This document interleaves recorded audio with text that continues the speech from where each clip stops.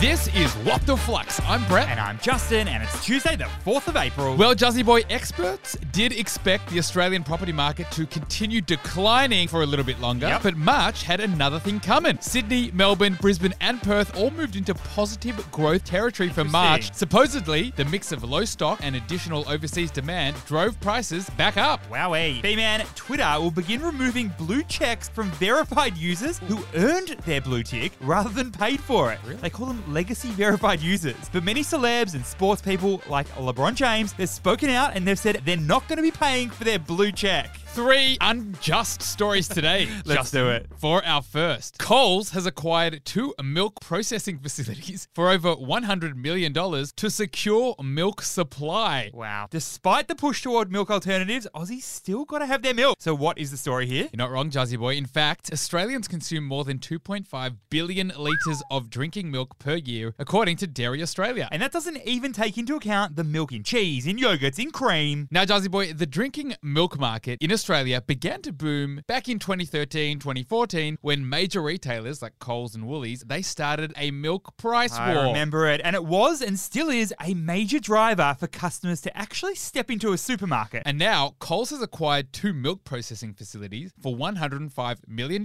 from a company named Saputo. And B-Man, the goal is to improve the security of milk supply and increase their milk capacity. So what is the key learning here? Supply chain acquisitions help retailers achieve more and more vertical integration. In other words, it allows them to own more parts of the supply chain. On top of that, acquisitions like this give greater control, better margins, and allow for increased speed to market. Now, B-Man, for Coles, this acquisition means they now have their own capacity to provide 450 million litres of drinking milk per year. But Brett, Coles isn't the only retailer acquiring parts of their supply chain. Nope. This is big business in the fashion industry where retailers like LVMH, they acquired stakes in tanneries and suede manufacturers to secure supply. And even Apple acquired a computer chip company to secure its own supply. For our second story, TikTok's owner ByteDance has pushed their new social media app to the top 10 on US app charts in preparation for TikTok's countrywide ban. Another social media app? I can't keep up, Juzzy Boy. What's happening here? We know ByteDance is the Chinese company that owns TikTok, aka the social media app that got us all through lockdown. But not everybody's getting behind this app with unhinged Gen Z humor. In fact, B-Man, US lawmakers are pushing to have the app banned in the country. As we heard in US Congress last week, there are fears around data privacy issues, but ByteDance is 2 steps ahead of the game. You see, B-Man, in early 2020, ByteDance launched a brand new app called Lemon 8 with the number 8.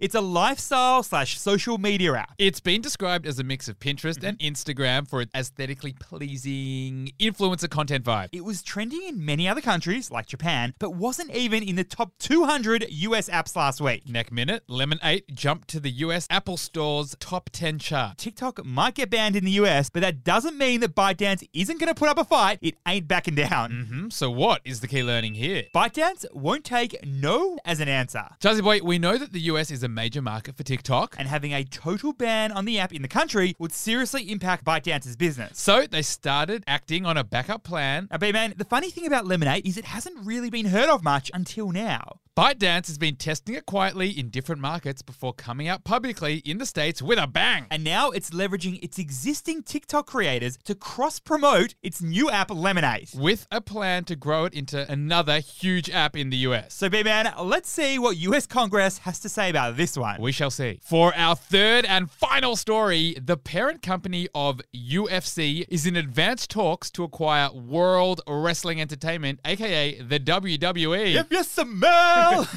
what Endeavor Group is cooking, tell me a little bit more. So Endeavor Group Holdings is the parent company of UFC, the mixed martial arts franchise, which made former stars like Conor McGregor world famous. And current stars like Anderson Silva and Amanda Nunes. And Juzzy Boy, Endeavor took a majority holding in the UFC in 2016 in a $4.2 billion US deal. And then it bought the rest of the UFC at their IPO. And now, B-Man, Endeavor Group is looking to add WWE to its stable of sports companies. companies. Jazzy Boy, this deal is expected to be an all-stock deal. And as part of the deal, the UFC business and the WWE business will form a separate publicly traded entity. And that is the bottom line, because Endeavor Group said so. So what is the key learning here? Move over Hollywood, sports are fast becoming the most valuable asset in entertainment. You see, B-Man, back in the yesteryears, sports teams and sports leagues, they would make most of their money through tickets and merchandise. But today, the real monetization opportunities are in the broadcasting rights. Get this, WWE generated $1 billion